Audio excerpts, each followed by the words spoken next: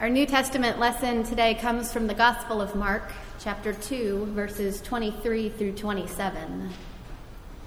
One Sabbath, Jesus was going through the cornfields, and as they made their way, his disciples began to pluck heads of grain. The Pharisees said to him, "Look, why are they doing what is not lawful on the Sabbath?" And he said to them, "Have you never read what David did when he and his companions were hungry and in need of food? He entered the house of God when Abiathar was high priest and ate the bread of the presence, which is not lawful for any but the priests to eat. And he gave some to his companions. Then he said to them, 'The Sabbath was made for humankind, and not humankind for the Sabbath. So the Son of Man is Lord even of the Sabbath.'" This is the word of the Lord. Thanks be to God. Today we conclude our series on sacred ordinary days, and we do so by reflecting on the way we conclude each and every one of our sacred ordinary days: resting. Rest is one of our most basic and instinctive human needs, and yet for most of us gathered here today, it remains astonishingly elusive. There is a story in my family that I feel certain is at least partially urban legend, but it is my mother's favorite story to tell. When I was a young child, it was very easy to convince me to take a nap. The problem was every nap that I took was incredibly short.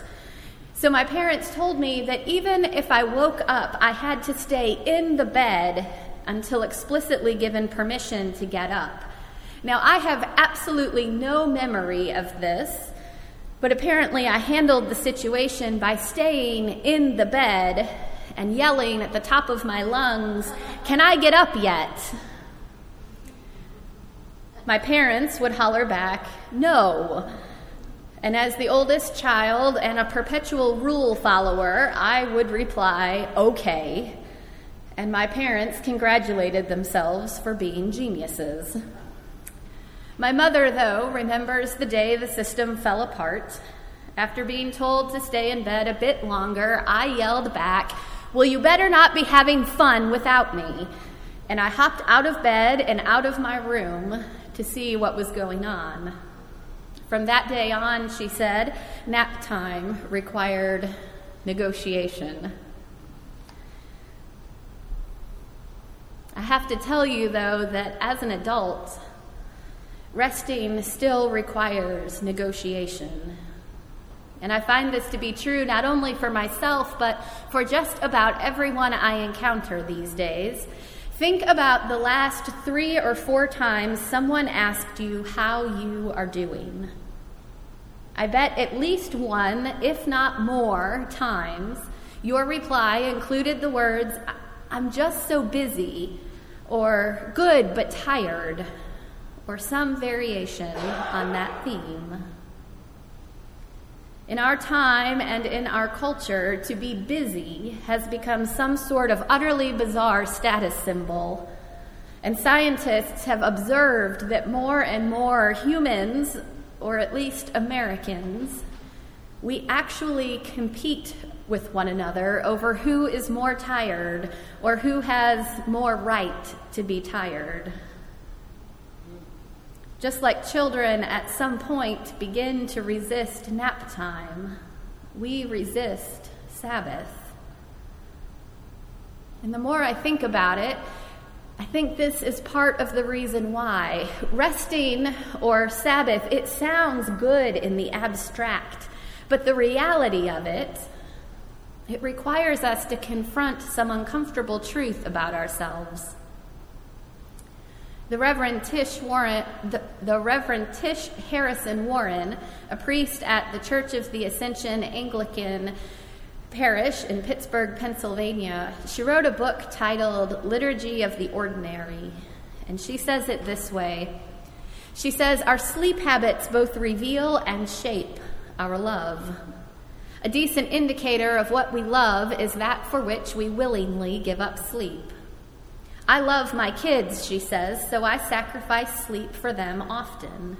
I nurse our baby or comfort our eldest after a nightmare. I love my husband and my close friends, so I stay up late to keep a good conversation going. I rise early to pray or to take a friend to the airport. But, she says, my willingness to sacrifice sleep also reveals my less noble love. I stay up later than I should, drowsy on the couch, surfing the internet and watching videos of cute animals. Or I stay up trying to squeeze more activity into the day, packing it with as much as possible. My disordered sleep, she says, reveals a disordered love. I have made an idol of entertainment or productivity. My willingness to sacrifice much-needed rest reveals that these very good things, entertainment and work, have taken a place of ascendancy in my life. In the nitty-gritty of my daily routine, repentance for idolatry might look as pedestrian as shutting my email off an hour earlier. The truth is, she continues, my habit surrounding rest reveals and shapes what I love and what I value, whether I care to admit it or not. That last part especially is worth hearing again. My habits surrounding rest, or in other words, my acceptance of or my resistance toward Sabbath, reveals and shapes what I love and what I value, whether I care to admit it or not.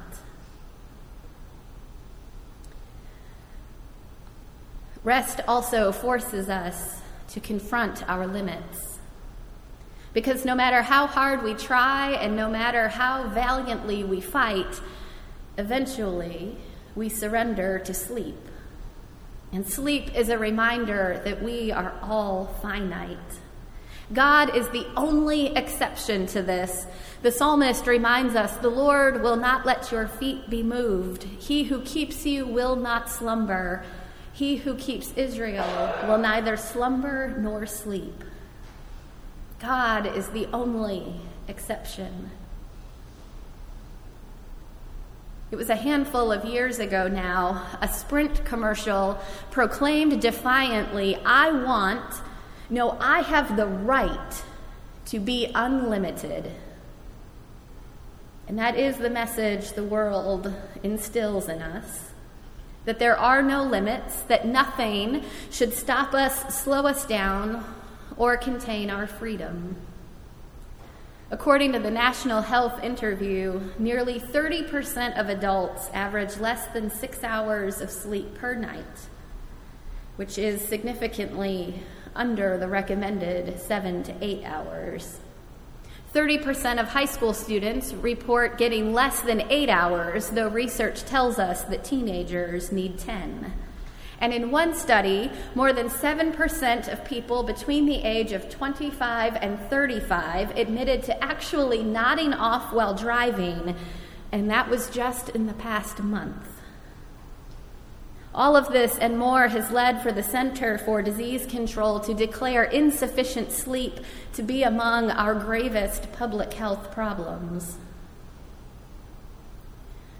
Now, resisting our limits is not new to us. From the very beginning, we have pushed against boundaries. Adam and Eve, about 5 minutes after life is breathed into them, they sin, and they do it because Scripture tells us they wanted to be like God, invincible and all-sufficient, autonomous and limitless. Sabbath requires us to surrender all notion of that. And it is important enough that God doesn't merely suggest it, God commands it. Sabbath is the 4th commandment in a series of 10, as Kathy just read for us. I am the Lord your God. You shall have no other gods besides me. You shall worship no idols. You shall not take the Lord's name in vain. Honor the Sabbath day and keep it holy. Sabbath is essential to how we understand God, and it is part and parcel of how we relate to God. And those commandments that follow, the 5th through the 10th, they are all about how we relate to one another. Honor your mother and father. You shall not commit murder. You shall not commit adultery. You shall not steal. You shall not bear false witness. You shall not covet. The commandments are a unit, more than they are individual pieces. And I wonder if Sabbath might not be the linchpin in the whole equation, because it requires us to understand ourselves rightly in relation to God, but it also affects how we relate to one another. Have you ever snapped at someone, not because they deserved it, but because you were tired or weary, and you couldn't help yourself, and it happened before you even realized? I know that I have. I think that's one of many reasons Jesus says Sabbath was made for humankind, not humankind for the Sabbath.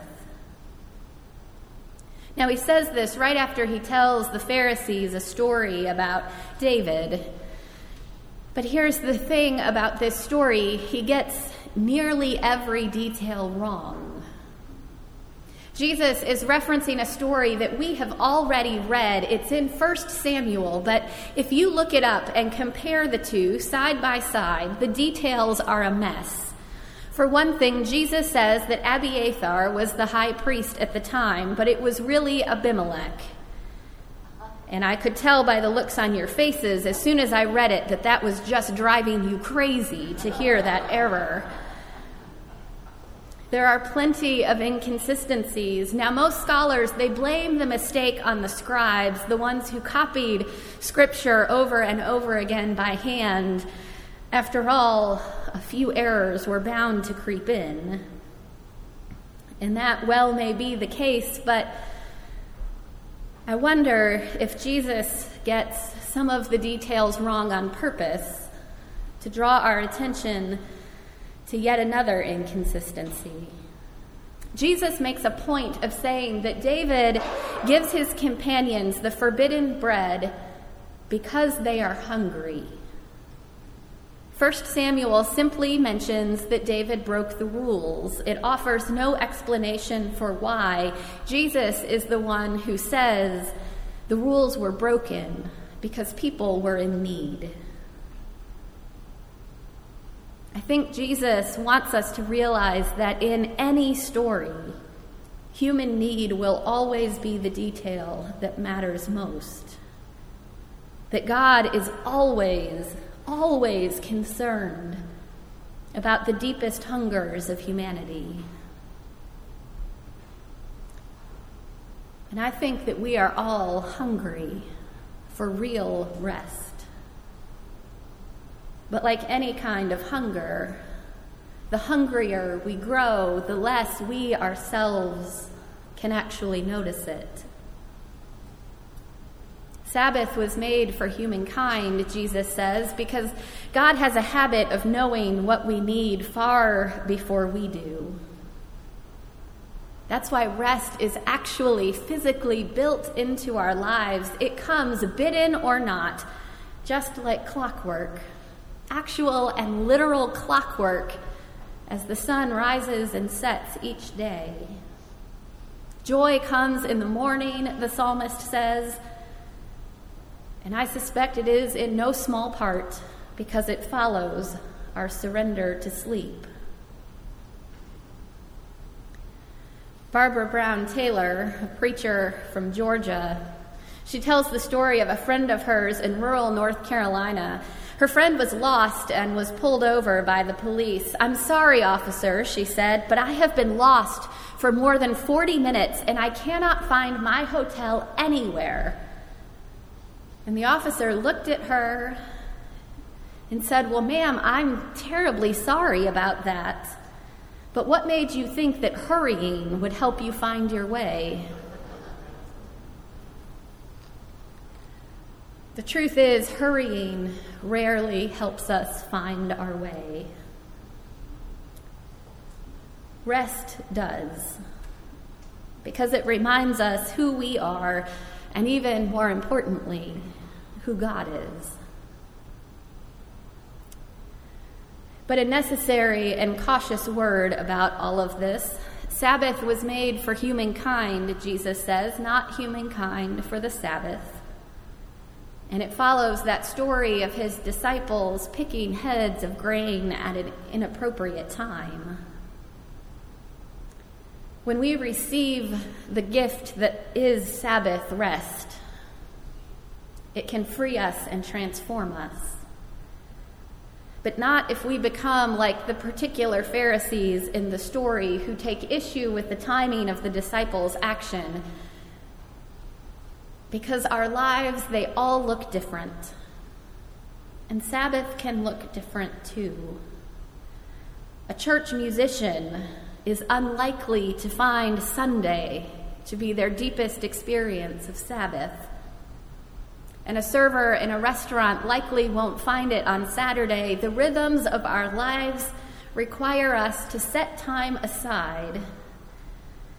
And it doesn't matter when that Sabbath is. What matters is that it happens. That we follow the commandment of the Lord our God, who knew that we would need rest and who knew how much we would resist it. So if nothing else today, remember this. Allowing yourself to rest is to declare that God is the ruler of your life and not anything else.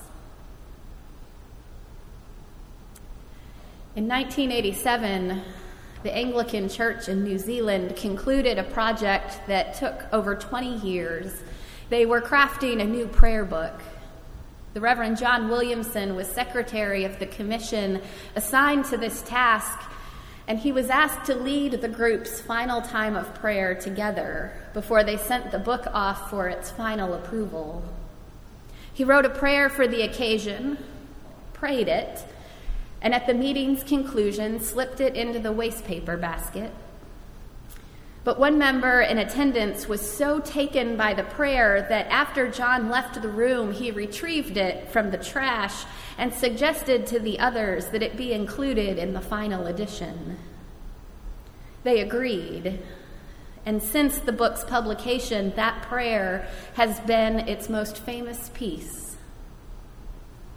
That day, to conclude decades of careful work, the Reverend Williamson prayed the following: Lord, it is night. The night is for stillness. Let us be still in the presence of God. It is night after a long day. What has been done has been done, and what has not been done has not been done. Let it be. The night is dark. Let our fears of the darkness of the world and of our own lives rest in you. The night is quiet. Let the quietness of your peace enfold us, and all dear to us, and all who have no peace. The night heralds the dawn. Let us look expectantly to a new day, new joys, and new possibilities. It is in your name we pray. Amen.